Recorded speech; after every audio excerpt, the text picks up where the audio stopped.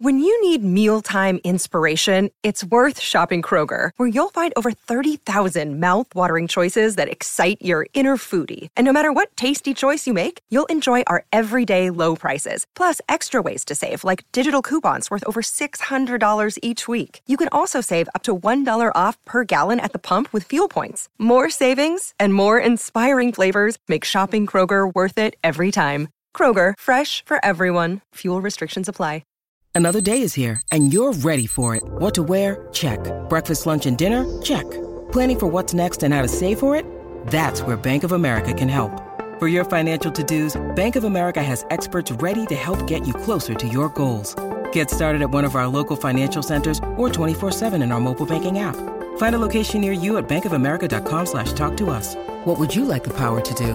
Mobile banking requires downloading the app and is only available for select devices. Message and data rates may apply. Bank of America N.A., member FDIC. 3, 2, 1. When I'm working out, I love to listen to your podcast. Whenever you say something, other people react to it. Taking my breath away, Aaron.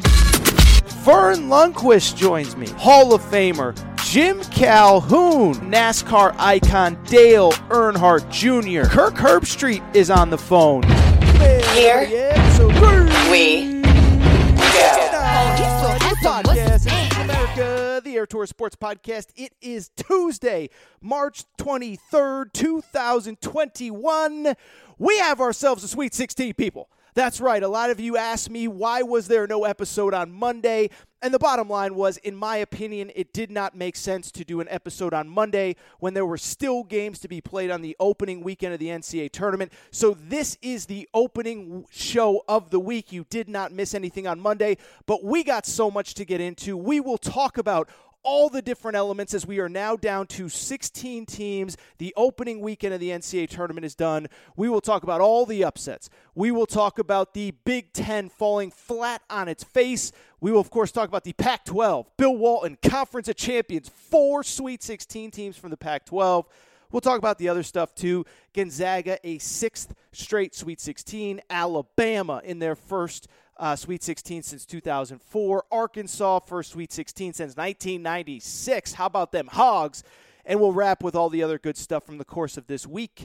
Also, for people kind of trying to figure out what the schedule is like with this Tuesday opening episode of the week, I will probably have my buddy Nick Coffey on maybe Thursday to kind of look back at this first weekend, look ahead to the weekend ahead, and then Friday will be your full-scale preview of the Sweet 16, of the Elite Eight. So much to get into. Before we get started, I want to remind everybody, please make sure that you're subscribed to the Aaron Torres Sports Podcast, iTunes, the Podcast Addict app, Podbean, Spotify, TuneIn Radio. Wherever you're subscribed, make sure to subscribe. Wherever you listen, make sure to subscribe on the Aaron Torres Podcast. And it's important to note, if you are listening on the KSR feed, come on over, find me. Go ahead, hit that subscribe button on the Aaron Torres podcast feed. We want to blow this one up. I have thrown a few episodes on the KSR feed here because it is March Madness. Also, make sure to rate and review the show. Go ahead, give us a quick 5 stars. Let us know what you like, what you don't like, all that good stuff.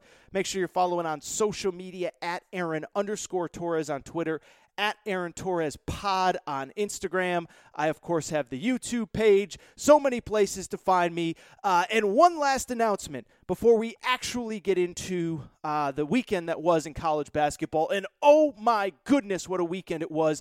Incredible. One of the great weekends ever. So great to have college basketball back. But before we get to the weekend rewind, I want to remind you, this episode of the Aaron Torres Podcast is brought to you by our friends at PicksWise. PicksWise is the #1 home of free sports betting picks. You can find the who, how, and why behind every pick for every sport, every game, every day, all for free, all at PicksWise.com. Throughout March, PicksWise is running a college basketball handicapping contest featuring some of the best experts in the game.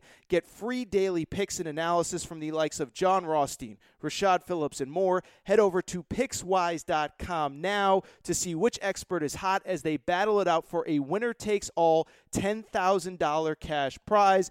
Make your next bet better with PicksWise. So thank you again to PicksWise. And with that said, people, there is no more time to waste. Let's get into it because, as I said, We are through the opening weekend of the NCAA tournament. We officially have a Sweet 16 on the books. And I got to tell you guys, did you guys have fun the last couple of days or what? Because I know I've said it a million times, but it really does feel like I don't feel like I realized how much I missed this tournament, how much I missed this time of year until we not only lost it last year, but got it back this year. I don't think I realized how much I missed Champ Week, how much I missed Selection Sunday, how much I missed filling out a bracket, how much I missed my bracket going up in flames, which, by the way, I apologize to all of you who took my bracket advice. My bracket advice was terrible, but I loved it. I loved this weekend. I even loved the weird, quirky Friday to Monday schedule. Maybe that's a conversation I'll have with Nick Coffey here in the coming days. But in the meantime, I do want to talk about the big storylines from the weekend. There are a few. I think, to me, the Big Ten is actually probably the most interesting. But in terms of the biggest stories, I think there's no doubt about it. I think the single biggest story of the NCAA tournament was all of the upsets, the insanity that happened over the course of this weekend. And oh my goodness, were there so many upsets. And it wasn't just like it felt like there were a lot of upsets. Like there were literally more upsets than ever in the history of the NCAA tournament through 2 opening rounds. The NCAA, I saw this stat. It's kind of interesting. The NCAA put out this stat that they consider an upset to be any time a team that is 5 seeds apart beats one that is 5 seeds apart. So basically, a 7 losing to a 10 is not considered an upset. But a 12 beating a 5, a 4 losing to a 13, a 2 obviously losing to a 15, an 11 beating a 6, those are considered upsets. And this year, we had more true upsets, 5 seeds apart, than have ever happened in the history of the NCAA tournament, according to the NCAA. According to David Warlock, a great follow on Twitter, there had never been more than 10 quote-unquote upsets with seeds 5 seeds apart before this year. This year, there were 12. And you know who they were, but to just kind of give a quick recap, I'm not going to go through all of them, but the upsets were absolutely just staggering, really, as Oral Roberts is a 15 seed, beats both Ohio State and Florida, as Oregon State beats Tennessee and Oklahoma State, as Syracuse beats West Virginia and beats San Diego State, as North Texas beats Purdue, as Abilene Christian beats Texas, on and on and on and on and on. Incredible weekend of upsets. And I think the single biggest question that I have gotten as it pertains to the upsets is actually pretty simple. Why has it happened? Why did we have so many more upsets this year than we've ever had before? And so a lot of you have asked me, and I've done a lot of thinking about it because this is all I do. I sit around and I just think about weird stuff like, why are there so many upsets in the 2021 NCAA tournament? I came up with 3 reasons that I think why. The first one is a reason that we've talked about probably for about 4, 5, 6 years now. It's not really new, but I do think it needs to be discussed. And that's that the gap between the quote-unquote really bad teams and the quote-unquote really good teams, it's just not as big as it used to be. I mean, if you think back to even 6, 7, 8, 9, 10 years ago, you had even the good teams from the good programs. Yeah, you had a guy or two leave a year or two early, but for the most part, it was veteran teams with veteran players that had all been together, had played together for a long time, and that's just not the case anymore. We obviously have some exceptions, like Gonzaga, like Baylor, but, you know, you look at some of these teams. I mean, first of all, we talked about the Blue Bloods all year, but Kentucky wasn't even in the tournament. Duke wasn't even in the tournament. Kansas was a 3 seed. They're already out. North Carolina was an 8 seed. They're already out. Michigan State didn't win a game in the NCAA tournament. And I do think the fact that these rosters change over so quickly at the highest levels of the sport, I do think it matters. I also think on the flip side, you got to look at some of the teams that are quote-unquote not very good or lower seeded and realize they're probably a little bit better in general than we give them credit for. First of all, I'll give you a bad example of this, but like Loyola Chicago, that was not an 8 seed if you watch that team. They went, I think, 24-4 during the regular season, won the Missouri Valley, beat some good teams in the out-of-conference, but that is a team that's a perfect example of what I'm saying about the gap closing between the really good teams and the really bad teams. Loyola Chicago won 21 games last year, and they brought back their top 8 scorers from last year. So, and especially in a year like this, but even not in a year like this, that is a team that over time is just going to be better because they're more experienced, they know each other, they've played in NCAA tournaments. That stuff matters. I'll take it a step further. Look at a team like Abilene Christian. They didn't have the greatest win-loss record, or Oral Roberts. They didn't have the greatest win-loss record, but Oral Roberts, go back and look at their out-of-conference schedule. Oral Roberts, here is who Oral Roberts played in the out-of-conference. They played at Arkansas, who, oh, by the way, they're playing in the Sweet 16 this weekend, which is kind of a crazy thought altogether. But they played Arkansas in the out-of-conference. They played at Wichita. They played at Missouri. They played at Oklahoma State. They played at Oklahoma. Do you think they were scared to play against Ohio State? They played at Bud Walton Arena. They played at Gallagher-Iba Arena. They played at Lloyd Noble Arena. They played against Wichita State. You think they're going to be scared of playing Ohio State? Because I don't think they're going to be scared of playing Ohio State. Same with Abilene Christian. Again, they played Arkansas. They played a couple teams in the Big 12. They're not going to be afraid, especially because they're older, they're more veteran, they're more experienced, they're confident in what they do, and you get these power conference teams that they flip over their roster every year trying to find the secret sauce. As you lose players to the NBA, you're bringing in transfers, you're bringing in freshmen. It shouldn't be a surprise that the gap between the really good teams and the really bad teams is smaller. That is reason number one why I believe there are so many upsets. Reason number two, and this is very basic, I don't think we seeded these teams very well, and it's because we didn't have an out-of-conference portion of the season. Now, we played some out-of-conference games. I mean, we got the Big Ten ACC Challenge. We got the Champions Classic. We got some weird version of the Maui Invitational, but we didn't really get those 5-6 weeks to evaluate who was good, how good they were, and how they stacked up against other elite competition. And so when I look at this tournament, I mean, it's hard not to say that we completely misseeded a lot of teams. From the Big Ten's perspective, we just assumed the Big Ten was good because, they beat up on each other, and look at Michigan State. They're 9-11 in the Big Ten, but the Big Ten's so tough. Well, how do we know the Big Ten's tough? Nobody played anybody else out of conference. How do we know the Pac-12 is bad? The Pac-12 didn't play anybody out of conference. And so when you factor in that we had no out-of-conference games to actually determine who is good and who is bad, I think we saw a ton of misseedings. It's really funny. I tweeted it out after USC won to become the fourth Pac-12 team to clinch a Sweet 16 bid, and I said, maybe the committee will stay up next year and actually watch these teams. And, of course, I had some media members chirping at me, who was actually misseeded? Well, everybody was misseeded. Look at it. I mean, you can't have Iowa as a 2-seed playing Oregon as a 7-seed, and Oregon is just very clearly the better team. It's just clear that teams were not seeded as well this year because of the fact that we had no out-of-conference portion of the slate. And the third reason, and I think this is really important, and I'm the only one that I've heard say this so far, and so I think this is a real reason as to why the tournament has been so crazy. And I think it's because of the weird setup of the NCAA tournament this year. And what do I mean by that? Well, what I mean by that is that this whole season, this whole year, this whole NCAA, this whole everything has been completely different than anything we've ever had before, and it has trickled into the NCAA tournament, whereas I've told you, this is unlike anything these kids have ever dealt with before. And to fully explain this, let me kind of tell you what a normal NCAA tournament is like, and then I'll tell you what this NCAA tournament is like.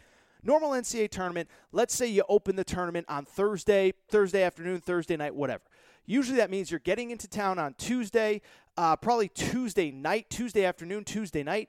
You will then have media availability all day Wednesday. That's probably 1 or 2 hours. You're at the arena. You're talking to reporters. You'll have a practice. You'll go have a team meal. You'll go to bed. You'll get up and play the next day. A lot of stuff going on, a lot of distractions. You're not in front of the TV. You're not watching everybody else. Well, think about this year. Think about this year. First of all, players, everybody got into town at the latest on Monday of last week. Some teams got in Saturday and Sunday. They didn't play most of the field until Friday or Saturday. So you're basically sitting in a hotel from Sunday or Monday when you arrive for an extra day or two on the back end. Instead of playing Thursday or Friday, you're playing Friday or Saturday. And on top of that, you can't really do anything other than just sit around and do nothing. And for a normal NCAA tournament, like I said, you have press availability. You have more detailed practice and walkthroughs. You have team dinners where you just get out of the hotel room. On a day off, you'll go do stuff around town. I mean, I live in L.A., and when teams come to town to play here in the Sweet 16 or the Elite 8, if they have an off day, they'll take their kids to the beach. They'll take their kids to the area around Staples Center just to go shopping, just to get out of the hotel, just to be distracted. This year, though, it's a completely different deal. You get into town Monday. All the media availability is virtual. And then you're basically sitting around your hotel for the rest of the time that you're there. You wake up, you sit around your hotel, you maybe go get a COVID test, you come back, you then go to practice for an hour, you come back to your hotel, and you wait to play your game. On your day off, the only time that you're really leaving the hotel room is to go to practice. Other than that, media availability is online. There's no off-day activities. There's no team meals. There's no nothing to do to distract you. And so what are you doing? You're sitting in your room all day. You're watching everybody else play. You're watching other teams get upset. And you have no way to escape anything but basketball. And some would wonder, well, why does that matter? Well, it matters because just think about it. First of all, you're showing up to the arena. You're probably not as loose, as just energetic because you're probably more lethargic because you've been sitting around the hotel all day. Remember, keep in mind, these players all have their own individual hotel rooms, so that's part of it too. You don't have any human interaction throughout the day. You're sitting around. You're watching basketball all day. You're watching teams get upset. You're saying, oh, my goodness, that can't be us. We better come out focused, ready to play. You get to the arena. You're a little bit, like I said, it takes you a little bit more longer to warm up. And then, oh, by the way, once the game tips off, as soon as you fall down, you say, oh, my goodness, we better not lose this game. We can't be like Purdue. We can't be like Ohio State. We can't be like Texas. We got to win this game. You get tight, you play nervous, and next thing you know, you have a bunch of upsets. I'll just give you an example that I talked about a lot throughout this week. But think about Texas. Texas played Abilene Christian the last game of the day on Saturday. That means that Texas, this was already, by the way, a bad matchup for them. Abilene Christian, at the time, their season is now over, but forced a lot of turnovers. They were really good defensively. Well, think about Texas. They were sitting around the hotel all day Friday, all day Saturday, probably didn't leave for the arena until about 7 or 8 o'clock. Their tip-off was about 9 p.m. local time. Didn't tip off till 9, probably didn't leave for the arena till 7. Games started at noon Eastern. They're sitting around all day watching these games, watching all these teams get upset, saying, oh, my goodness, look at this team lost, that team lost. We played them. We thought they were good. They just lost. What does it mean? Then you get to the arena. You're probably not as loose as normal. It takes longer to get warmed up. You fall behind against the team that you already were going to struggle with, and you get nervous, and you play tight, and that's how upsets happen. And so when I look at this totality of the NCAA tournament, I think there are real reasons that there were significant upsets in the manner in which they happen. Now, there's always going to be upsets, and this is an ever-evolving sport, and I think it's going to continue to be that way. But when I look at this specific tournament, I do think there were certain things that led to upsets in the manner that we had them. Not saying there won't be upsets in the future, but I do think that, that we will probably this was an unprecedented opening weekend, and I still kind of believe that it's a reflection of how crazy this season was. And when we get back to a normal season next year, when we get back to a normal NCAA tournament next year, that it's a very good chance that we'll see at least a few less upsets. Speaking of upsets, you know where I'm going next. Oh, I'm going to our buddies of the Big Ten. That's right. And by the way, before we get into the Big Ten, I want to give you guys on social media a ton of credit because I was one of the guys hyping up the Big Ten. I was one of the guys saying it's one of the best conferences I've ever seen. There's no nights off. Anybody can beat anybody else. Michigan's a championship contender. Illinois is a championship contender. On and on and on and on and on.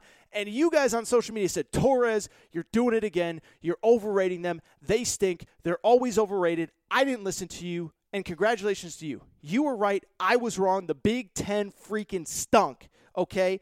And as we look back on the Big Ten, they had 9 teams enter the NCAA tournament. They had a grand total of 1 make the Sweet 16. They had a 1 seed lose in round 2. They had a 2 seed lose in round 1. They had a 4 seed lose in round 1. And in total, 4 of their teams were beaten by teams that were ranked lower than them in this NCAA tournament. And so when I look at the totality of what happened to the Big Ten this year, I have to ask one question, and I think I know the answer. Did the Big Ten just have the single most disappointing NCAA tournament, regardless of what Michigan does? 9 teams enter, only 1 team even makes the Sweet 16, and they had to hold on for dear life against LSU. Is it possible that we just witnessed the most disappointing effort ever from one single conference? And I got to be honest, I think the answer is yes. I think the Big Ten just put forth the most disappointing effort ever in the history of the NCAA tournament. And I don't even think that's debatable. I think when you look at this Big Ten, again, it's what I said a minute ago. This was supposed to be a historic season, and that's not just my opinion. That was backed up by how the NCAA decided to seed these teams. The Big Ten became the first team in the history of college basketball with 2 number 1 seeds and 2 number 2 seeds, Michigan and Illinois both earning 1 seeds, Ohio State and Iowa both earning 2 seeds. 3 of those 4 teams are out before the first weekend of the NCAA tournament is over. And like I said, when you look at the top 5 teams in that league that were all really good, 4 of them are out. All 4 lost to lower-seeded teams. 3 of them lost in all 4 of them really lost in catastrophic fashion. Ohio State as a 2 seed losing to a 15 seed, Oral Roberts. Purdue losing as a 4 seed to a 13 seed, North Texas. Iowa getting destroyed by Oregon as a 2 seed, Oregon was a 7 seed. Illinois losing to Loyola of Chicago. And so, again, it goes back to why the upsets happen. I just talked about the upsets, and a lot of you are asking me, why was the Big Ten so bad? What happened? What do we need to know? Why did it not work out? And again, I think there's a few reasons why. I think, first of all, I do think there were some weird circumstances that led to some of these teams being upset, right? First of all, we have to consider the fact that some of these teams just lost to teams that they were supposed to lose to. Rutgers, say what you want about Rutgers. Don't think I've mentioned Rutgers one time on this show. Rutgers was a 10 seed. They beat a 7. They lost to Houston. That's how it's supposed to go. Credit to Rutgers for playing as hard as they did. Credit to Wisconsin, who I have crushed time and time again. I thought they played about as good of a first-round NCAA tournament game as anybody, crushing North Carolina, destroying them. And I thought they played Baylor pretty tough on Sunday in the second round. So there were those teams that did play well. And I do think there were some unique circumstances. I still believe that if Michigan was fully 100% healthy, I think that's a team that could compete for a national championship. Not an excuse, not blaming them, but when you lose your second leading scorer to injury, and he's not playing in the tournament, there isn't a team that could overcome that if that happened and still be at 100%, certainly not at a national championship level. Illinois, I will go to my grave believing that they entered this tournament as the second best team in the NCAA tournament. It just so happened that they played a Loyola Chicago club that I think I mentioned it a minute ago. I don't even know what I'm talking about on this show right now. It's about 1:30 a.m. Eastern time as I'm recording. They played a misseeded Loyola of Chicago team. Like, Loyola Chicago should not have been an 8 seed. And I'm not going to defend Illinois because I do want to credit Illinois Chicago real quick. I crush my girl sister Jean left and right. I stomp on her. I never stop talking about her. I must be obsessed with her or something. But listen, Loyola Chicago was the better team. Better coached, better executed, had a game plan, and were phenomenal. They deserved to win that game. But I also think Illinois kind of got screwed with the bracket because that should not have been an 8 seed. That should not have been a team that they played in the second round. Now, if you're a number 1 seed, it doesn't matter. At some point, you got to beat good teams, not making excuses for them, but I think that's the reality. So I think, 1, you had some teams that lost to teams they're supposed to. 2, you had teams like Illinois that just kind of got an unfortunate draw. But the other part of it, and I know it's what you guys are waiting for me to tell you, is that some of these teams were just overrated. Like, I can't defend it. I can't argue it. I can't fight it. I can't find analytics to back it up. Some of these teams are just flat out overrated. Take Iowa. I liked Iowa all year. I thought they were pretty good. I had them in my Elite 8. I know you don't care about my bracket, but I'm just using it as context to set up this conversation. I thought Iowa was a really good team. When you get destroyed by a 7 seed in your bracket, it means you just weren't that good. Oh, by the way, that 7 seed, never forget, that 7 seed didn't even play an opening round NCAA tournament game. Oregon's game against VCU got canceled. They didn't even play an opening round game. And so when I look at that, there's nothing else to say other than that Iowa was overrated. There's nothing else to say other than that Ohio State, which, oh, by the way, finished 12-8 in the Big Ten, entered the NCAA tournament 21-9 overall. They probably just shouldn't have been a 2 seed. They were not a 2-seed caliber team. Again, it goes back to what I said a minute ago. Because we had no out-of-conference metrics to determine this stuff, basically they were probably misseeded. Purdue, good team, but not great. And I do think that plays into, in my opinion, why the Big Ten struggled beyond just the weird scheduling with Illinois versus Loyola Chicago or just the fact that they were overrated. I do think it does come down to how these teams are built and how these teams are structured and how they try to win games. And it was funny because after the Illinois game, and I don't know that I agree with it, but I had a good buddy in the Big Ten just say, dude, we can't keep trotting out these teams and trying to win like this. And what he meant was, and I don't think Illinois was a good example, because if you look at the history of the NCAA tournament, look, you can pick apart this, that, metric, whatever, blah, blah, blah, blah. You got to have pros. You got to have NBA players. You got to have difference makers to actually win this national championship. I mean, you could go back to Virginia 3 years ago. 2 years ago, the last NCAA tournament that was played. We think about Virginia as this slow, plodding, boring team. They win the national championship in 2019. They had 3 guys drafted in the next NBA draft. 2 of them were first-rounders. I'm blanking on DeAndre Hunter, Kyle Guy, and I'm blanking on the other guy's name. I can't think of it off the top of my head. It's driving me crazy. But they had 3 guys drafted off that team. Villanova, I believe, had either 4 or 5 guys drafted off their 2018 national championship team. And so, oh, by the way, that's why I do think I will go to my grave believing, by the way, that guy's name was Ty Jerome. I would have never gotten that. Ty Jerome was the 3rd Virginia player from a couple years ago. But I bring it up because that's why I believe that Illinois could have won the national, because they got real NBA players. Like, I would assume it was going to be a top 15 pick. Kofi Cockburn is as good as a college basketball big guy as you're going to have. I think there's other guys on that team that will get cups of coffee in the NBA. It's why I've liked Michigan throughout this season. I think they got at least 3 pros on their roster. Franz Wagner is definitely a pro. Hunter Dickinson is a pro. I think Chaundi Brown is a pro. They're 6 man off the bench. And so you got to have those difference makers to win at this level, to win and compete for national championships. And when Illinois lost, my buddy texted, he said, we just don't have good enough players. And you look at how these Big Ten teams are built, and I'm not saying anybody should change how they build teams.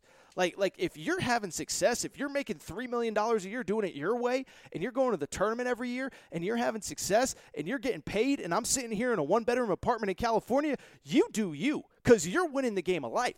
But I'm just telling you, I'm looking at it from the bigger perspective of why are these teams not winning, and it's like you need difference makers, and a lot of these teams don't have them. You look at Ohio State. Like, I like Ohio State. They were a fun team to watch. But what did I tell you guys all year? I picked Arkansas to beat them in the bracket because I said, look at them. They don't have a single difference maker on their team. They don't do anything at an elite level. They got a couple really good college guards. They don't have anybody great. Their big guy, E.J. Liddell, their center is 6'8". You can't win a national championship with a 6'8" center, not unless you shoot like 44% from 3 like you're Baylor. Same with Purdue. Purdue's a really good program. How many guys they got in the NBA right now?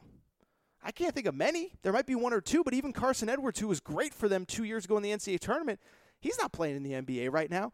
And so to me, when I go to the Big Ten and I look at why they're struggling the way that they are, I think it's a couple things. I think, one, a couple teams just got screwed with seeding. Illinois, I still believe, I will go to my grave believing they were one of the 2 or 3 best teams in this tournament.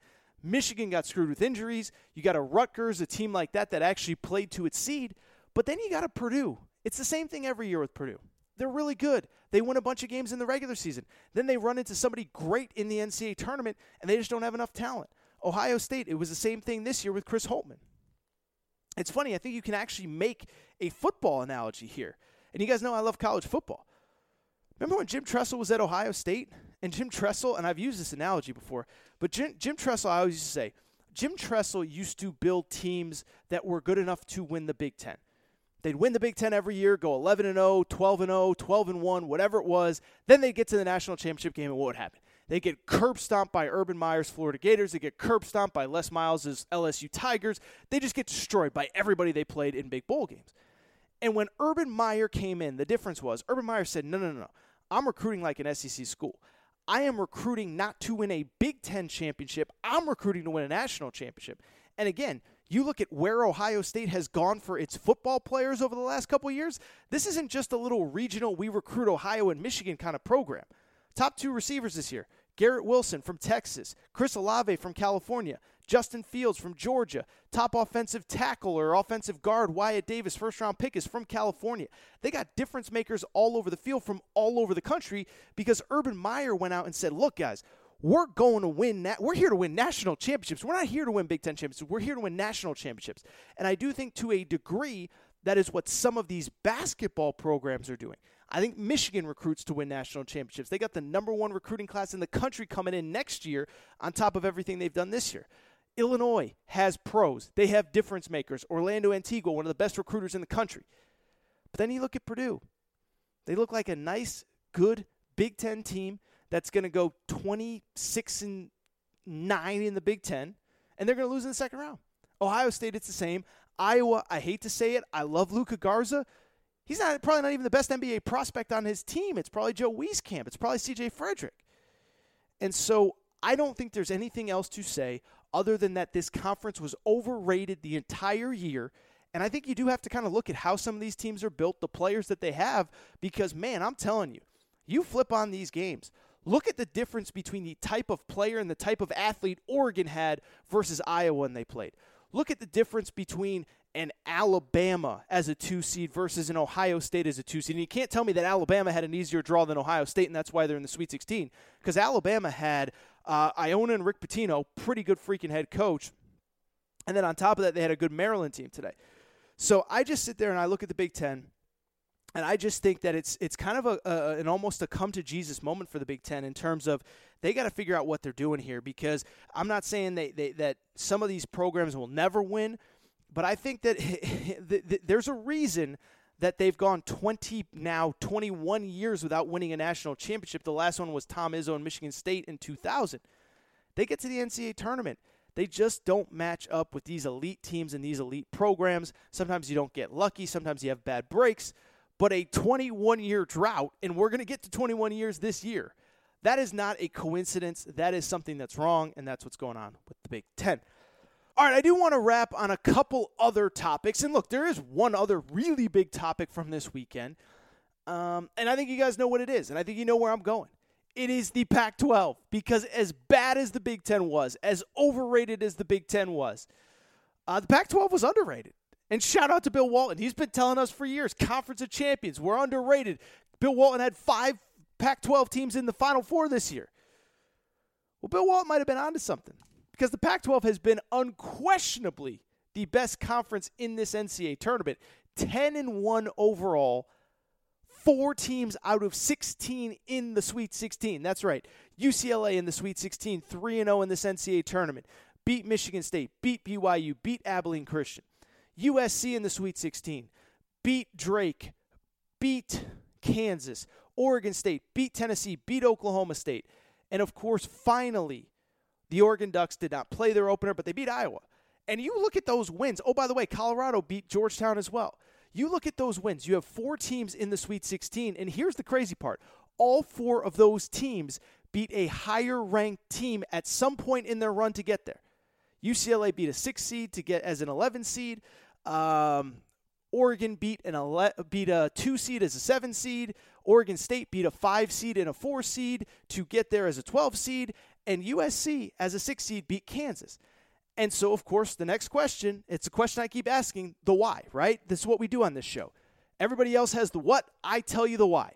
And I think when it comes to the Pac-12, I think it really is as simple as the opposite of the Big Ten. The Big Ten, I think it was just overrated all year. The Pac-12, I don't think there's anything other to say than that it was underrated, because you cannot have 4 different teams in the Sweet 16, all of them beating higher-seeded teams to get there, and not say that it's underrated. And so when I look at the why of the Pac-12, I actually think it's really simple. I think this conference is just better than we gave it credit for. And you know who I give credit for saying it? Because he says it in every interview that he does? Friend of the Aaron Torres podcast, Mick Cronin. Every interview he does, he said, before I got to the Pac-12, I heard how soft it was. I heard how uncompetitive it was. He's like, then I got here. He's like, we got great coaches. We got great players. We got great teams. And I think it's been on display in this NCAA tournament. We got real teams, real players, real programs in the Pac-12, starting with Oregon. I mean, Dana Altman's a Hall of Famer. Dana Altman's been around forever. Been to a Final Four at Oregon. Like, that is a really good coach. And then you look at that roster, he's got 3 real difference makers in that program. Chris Duarte, Eugenio Mayuri, LJ Figueroa. All three came from different schools. Omayori came from Rutgers. LJ Figueroa came from St. John's. Those are real programs. They were double-figure scorers. They were stars at other programs. They come to Oregon. They come together, well-coached.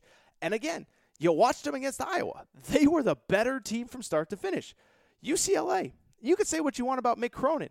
But by the way, you can say what you want about Steve Alford. But Steve Alford left the cupboard full for Mick Cronin. Everybody on that roster is a former top 100 recruit. I would actually be interested. I don't know that I have the time to do it. There's probably a chance that if you go through roster by roster of every team in the NCAA tournament that's still left in the Sweet 16, UCLA might have the highest rated roster in this NCAA tournament. I mean, Cody Riley, their big guy, was a top 40 recruit.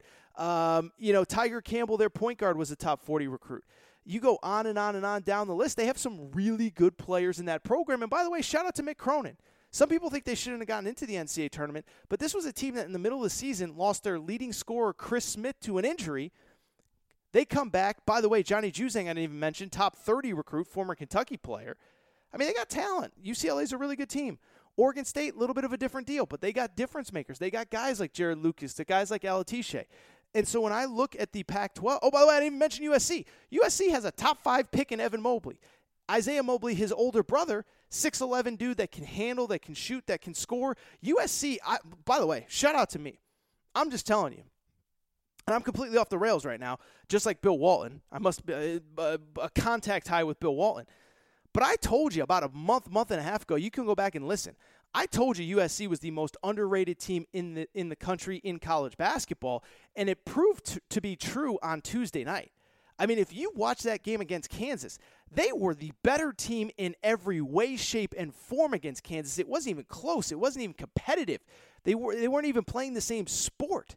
And it is because Andy Enfield has recruited well. It's because of the Mobley brothers. They're not twins. Evan's a freshman. Isaiah's a sophomore. But it's because of the Mobley brothers, and then credit to the USC staff. They surrounded them with really talented players. Drew Peterson, transfer from Rice. Ethan Anderson, point guard from L.A. Taj Eady, transfer from Santa Clara. They knew what they wanted to do. They knew how they wanted to build the program around the Mobley guys, and they are phenomenal. And so when it comes to the Pac-12, I'm just telling you, this conference remains grossly underrated, and I think they're going to have some interesting matchups and success this coming weekend. First of all, we know we're going to get at least one Pac-12 team in the Elite Eight because Oregon and USC are playing each other in the Sweet 16 on Sunday. And so because of it, we're going to get at least one Pac-12 team in the Sweet 16. But I'll tell you this, Oregon State plays Loyola. Would it be stunning to you if Oregon State pulled off that upset? Because it wouldn't be stunning to me. UCLA does play Alabama. That's going to be a tough one. But I'm just bringing it up because I'm telling you, man, this is a good conference with good players and good coaches. And there's nothing else to it. There's no big sweeping like, this is what happened and it was crazy. Like, you can't tell me that there were lucky matchups or lucky breaks or lucky this or lucky that when all four teams that are in the Sweet 16 beat higher-seeded teams to get here. I think what it's a byproduct of, and maybe it's a bigger conversation for another day, I do think the system that we have in place, this net system and the computer rankings, is flawed. I don't know how it can't be when you have all these Big Ten teams super highly ranked and they all get knocked out. You have all these Pac-12 teams super, misseeded, and they're still in the NCAA tournament. Same with Loyola Chicago. But shout out to USC, shout out to Oregon State, shout out to Oregon, shout out to UCLA. 4 different Pac-12 teams in the final 16 of the NCAA tournament. Just a couple more notes before we get out of here. I'm going long. I'm doing what Torres does. Just a couple more notes. First of all, Alabama is in its first Sweet 16 since 2004, and I'm not going to spend a ton of time on this, but it's just what Nate Oates has done there is incredible. 2 years, Nate Oates is now this is what Nate Oates has done in year 2 at Alabama. First SEC regular season title since 2002. This is all just this year for Nate Oates at Alabama. First SEC regular season title since 2002. First SEC tournament title since 1991. First SEC player of the year since 2002. First SEC coach of the year since 2002. First Sweet 16 since 2004. Nate Oates has Alabama rolling. First time in 17 years that Alabama is in the second weekend of the NCAA tournament. And all I will say as it pertains to Nate Oates is this. It ain't slowing down at Alabama anytime soon. And what I will tell you is I know we have a lot of fans from a lot of different fan bases that listen to this show, and some of you guys say, oh, he's not going to be there any longer. Kentucky will scoop him up. Duke will scoop him up. He's from Michigan. He'll go back to Michigan State. And I'm not saying that he'll end his career at Alabama. And I don't want to poo-poo this, Alabama fans. I'm not trying to bring you down on an incredible day. I'm not saying he's going to end his career there. But what I am telling you, fans of other schools plus Alabama fans, Nate Oates is going to be there a while. Remember, he has a $12 million buyout in his contract right now. If you want to negotiate with him, you got to pay Alabama $12 million just for the right to talk to him. Next year, it goes down to $8 million. Next year, it goes down from there. But as I've said many times, if Nate Oates keeps winning like this, he's going to get a contract extension in 2 years. That buyout's going to go back up to $12, $15 million, and I don't think he's going to go anywhere. He talked about it in his post-game press conference today. The idea of that, people were saying, well, it's a football school. He's like, yeah. We're not a football school. We're a championship school. We expect to win championships in all our sports. And, oh, by the way, football brings in a lot of money to allow me to do what I need to do. On top of that with Nate Oates, this is something I tweeted a lot of people thought was very, very interesting. I think they're going to take off in recruiting over the next couple of years. I think as this transfer portal stuff picks up, as transfers become more prevalent, I think what happens in college basketball is kids are going to see how Alabama plays, and they're going to say, I want to be part of that. I've talked to AAU coaches. I've talked to high school coaches. I've talked to parents that are like, dude, like Alabama, like that's what I want my son to be doing because that's going to get him ready for the NBA. And the difference between recruiting out of high school and recruiting with transfers is it's a big difference. And I think people get this confused. Well, I'm a Kentucky fan. Everybody wants to go to Kentucky. Everybody wants to go to Duke. Everybody wants to go to North Carolina. I'm not saying that everybody doesn't want to go to Duke or Kentucky or North Carolina. But what I am saying is I do think for high school players, there is a certain prestige with getting an offer from Duke, with getting an offer from Kentucky, with getting an offer from North Carolina, that I don't think it matters to transfers. Recruiting transfers is so different than recruiting high school players. High school players, they want the glitz, they want the glamour, they want the facilities, they want the bling, the cachet of getting a Kentucky offer, a Duke offer, a Gonzaga offer, and then they want to get the heck out to the NBA. Recruiting transfers, though, that's a totally different deal. Recruiting transfers, they went somewhere and it didn't work out. They bought into the hype. They bought into the cachet. They bought into getting a scholarship offer from this place or getting an offer, and it didn't work. And so now they want to go somewhere where they know they can be put in a position to succeed, a position to have success, a position to get to the next level. And I think Alabama's going to take off. If you're a guard that wants to play up and down, if you're a three-point shooter, if you're a big guy that wants to stretch the floor, you're going to want to go to Alabama. And so I don't want to belabor the point. I don't want to talk about it too much. But I am just telling you point blank straight up. I have talked to AAU coaches. I've talked to high school coaches. I've talked to parents that are like, we want to play for that guy. We want to play in that program and that system because it's going to get us ready for the NBA. And I'm telling you, I think this Alabama thing is going to continue to take off. I think it's just getting started. A couple other notes. Arkansas, shout out to the Razorbacks. Incredible win over Texas Tech. By the way, Razorback fans, be nice to my friend Todd Furman. Todd Furman actually has been on this podcast a few times, very early when I started the show. He's a good friend of mine. Be nice. For people who didn't see, Todd Furman, the CBS Sports, and he works for Fox too. He works with me at Fox. Gambling expert. He said that Texas Tech was his favorite play of the day on Sunday, and he said something pseudo-offensive about how, Chris Beard was licking his chops or something to coach against Eric Musselman, and Eric Musselman took offense to that. Arkansas took offense to that. Arkansas wins. They go to their first Sweet 16. No other major takeaways from there. I picked them to go to the Elite Eight. I'm not surprised by this at all. I told you this was a good draw for them. I told you they matched up well with Texas Tech. They get that win, but I am happy for that program. First time in 25 years that they have been to the Sweet 16. Kind of incredible. I mean, I got friends that cover that beat that are 23, 24, 25, 26, 27. Don't remember the last time Arkansas went to a Sweet 16. So really incredible, really happy for them. My only other thought on kind of Musselman, Oates, and another guy I just talked about, Mick Cronin, as well as Juwan Howard. We now have a Sweet 16 with 4 coaches who are in their second year. Juwan Howard at Michigan, Mick Cronin at UCLA, Nate Oates at Alabama, and Eric Musselman at Arkansas. And they all kind of inherited different deals, and so I don't want to compare one to the other. Michigan was like a top 10 team in the country before Juwan Howard got there, but I think he's even taken them to another level. UCLA was really talented, but they really struggled under Steve Alford. And Alabama and Arkansas were in a little bit of a deeper place. But all 4 of those coaches in year 2 have their teams in the Sweet 16 with Alabama, Arkansas, and Michigan all as top 3 seeds. What stands out to me is the fact that coming into a place and selling a 5-year plan to an AD, good luck doing that, because Nate Oates just ruined it for everybody. Eric Musselman just ruined it for everybody. Juwan Howard and Mick Cronin all ruined it for everybody because they're in the Sweet 16 in year 2. My only other real thought from this weekend is Gonzaga. And look, I don't know if they're going to win the national championship. They're my pick. I didn't get to watch the Oklahoma game closely. I was hosting Fox Sports Radio, filling in for Doug Gottlieb. So I did not get to watch the Oklahoma game closely. But what I would say is this. Gonzaga now 6 straight Sweet 16s at the very least in the last 6 NCAA tournaments. They've obviously made 3 Elite Eights and a Final Four during that stretch. We'll see if they can continue that success going forward. But I'll just tell you, I get it. They have to win a national championship to get the monkey off their back. They've only been to 1 Final Four, making all these NCAA tournaments. But this idea that they always choke, they always underachieve. They're the only team that has made 6 straight Sweet 16s in the last 6 NCAA tournaments.